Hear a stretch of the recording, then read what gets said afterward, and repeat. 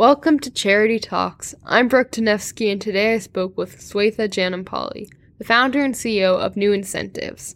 New Incentives is an innovative nonprofit that uses small cash payments to boost childhood vaccinations. It operates in northwest Nigeria, which is a remote region with some of the lowest childhood vaccination rates in the world. In partnership with local governments, it provides these small cash transfers, typically around $11, to caregivers after their infants receive the vaccines provided in developed countries, and uses rigorous data and monitoring to ensure that the dollars it spends are making the biggest possible impact. Its amazing work has already doubled the rate of childhood vaccination in northwest Nigeria, leading to huge gains in the health of the communities involved. And New Incentives is constantly looking for ways to make an even greater impact.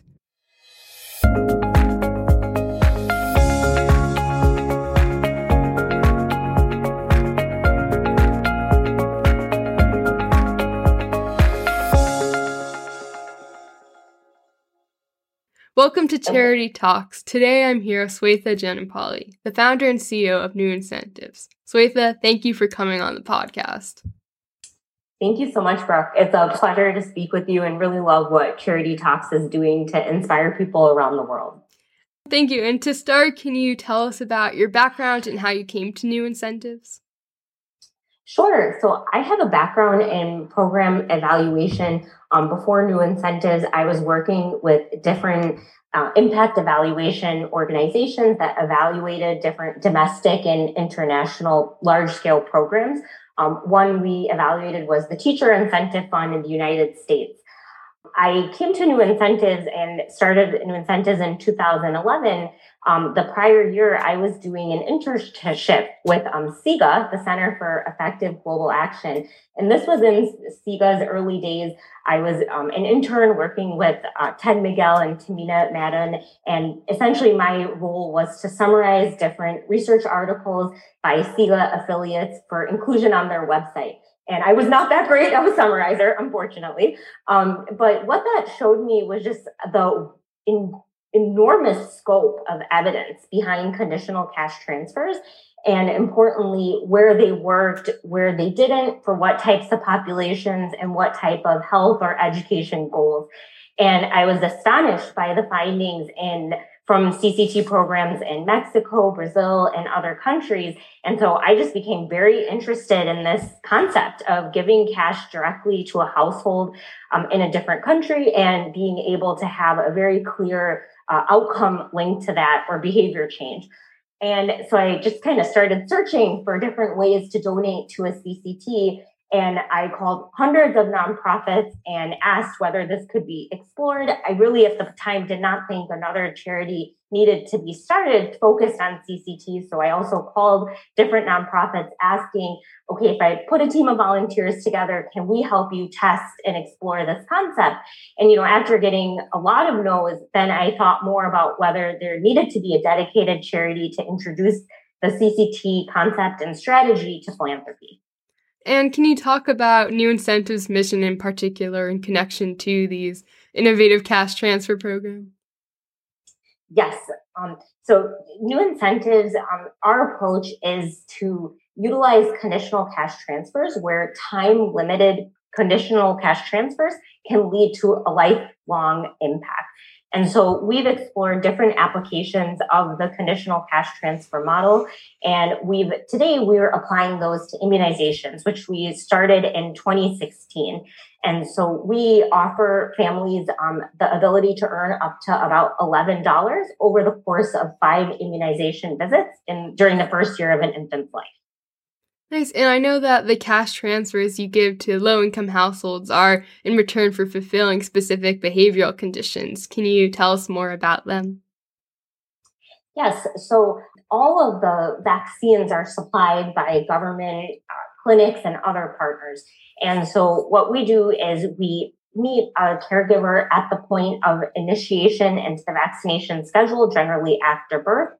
And then we track those conditions over the course of each visit. And how does New Incentives verify that the infants are vaccinated? So we do a couple things. We look for different indications that vaccines were actually administered and not just reported on vaccine records, known as child health cards in the context we're working in. And then we also assess different clinic level data to see the volume of vaccines administered, and then also ask caregivers to report the number of injectable vaccines they've received. We then triangulate that data to assess cases where we think there is a likelihood that a vaccine wasn't actually received, but maybe reported to be received, but the cash transfer was still paid out. So to us, the monitoring of the conditionality, which is the receipt of specific vaccines, is really important.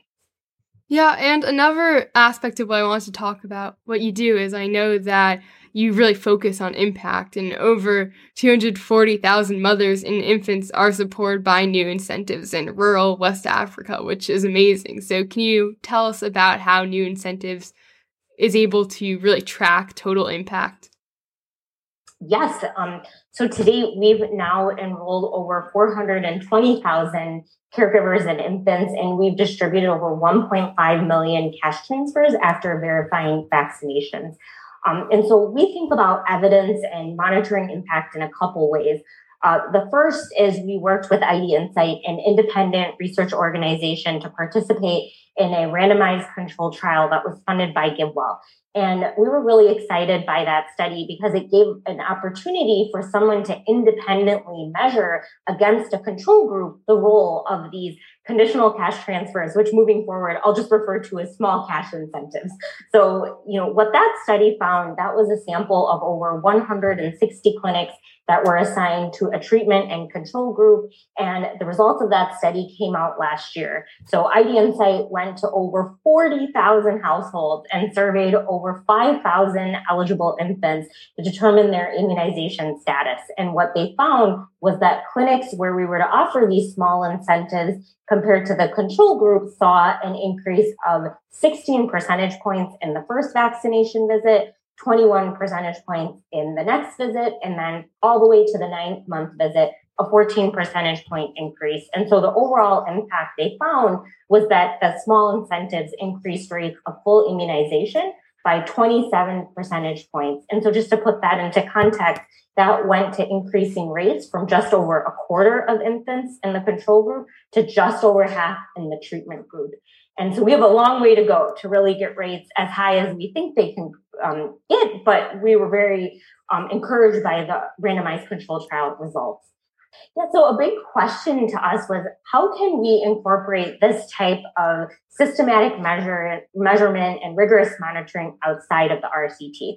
Because to us, it's not just about implementing a program that's based on evidence, it's also the ability to take evidence-based decisions as we scale up. And so to us, the core of those decisions are where to work, how long to offer the incentives in a given area, and to measure the effect of the incentives on immunization rates over time. And so starting this year, we've introduced a process to do household coverage surveys in new geographic areas before we expand, so we can determine baseline immunization rates, and then every 6 months, understand the effect of the incentives on immunization rates.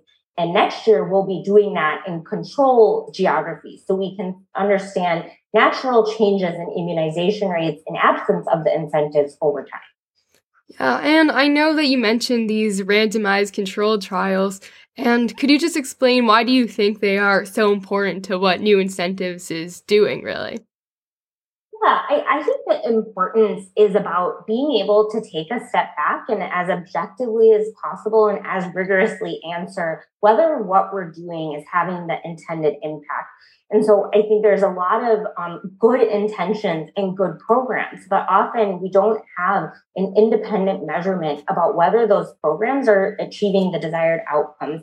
And I think this is a huge problem in the sector in general. When I was doing program evaluation, oftentimes the programs with maybe the clearest theories of change and the best intentions were not able to achieve the stated goals. And so that's why I think having randomized control trials, which is a very rigorous form of measurement, allows the best answer to that question of whether we're having the impact we think. But of course, there are drawbacks. And that's why it's really important to have monitoring to complement randomized control trials so you can better interpret that information and really get into where things are not working as expected and troubleshoot them.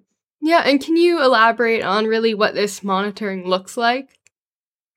Yeah, so we do really in-depth monitoring. And so we do that from the level of impact measurement. And like I mentioned, where should we work, which is, the most important question when it comes to delivering cost-effective impact.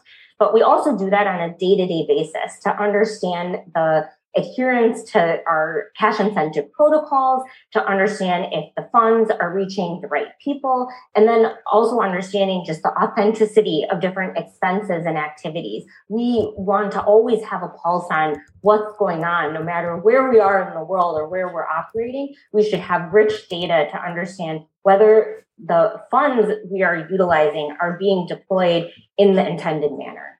Yeah, and another thing I wanted to bring up was that a lot of times mothers in West Africa are often stuck in a cycle of poverty, which forces them to make choices between, their survival today and a better future for them and their children tomorrow. So can you explain more about how New Incentives really breaks this cycle? So I don't think that New Incentives can say that today we alleviate poverty.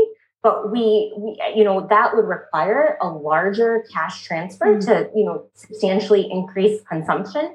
And so that's why in any situation, it's really important to complement strategies like conditional cash transfers with unconditional cash transfers, because they both form an incredibly important foundation for social protection. But what we are doing is the areas where we work in, approximately 65% of people are living in poverty. And often anecdotally, we hear that this cash is the first cash women get to take home themselves and get to have greater say in the household. And it helps them mobilize household support to allow women to go to the clinics, which is often an issue where sometimes it's difficult for women to get permission from their spouse or others to go to the clinic to uptake vaccination. And so, another area that we think is really important in terms of poverty is vaccines can greatly reduce future medical costs. And so, there's different statistics out there. I think one shows that about $100 million is contributed from medical bill impoverishment. And so that's where we think vaccines, it's not as widely understood, but can have enormous economic benefits and save future medical costs and due to both medical costs and lost wages due to medical issues that are prevented through vaccination. Yeah, actually, that makes a lot of sense as well. And can you talk about how what you're doing is different from microfinancing? Yes. So the first aspect there is the conditional cash transfers are just cash transfers. They're not loans that need to be repaid. And the other difference is that so not only a payment, but it's also different because there's a behavioral element or condition or goal that needs to be satisfied in order for a household, or in our case, most often caregivers or mothers, becoming eligible to receive the cash transfer. And also, I know you previously mentioned your work with GiveWell and the connection to New Incentives. And, for anyone who's not as familiar with what GiveWell does, can you just elaborate a little bit more on what it means to be a GiveWell charity?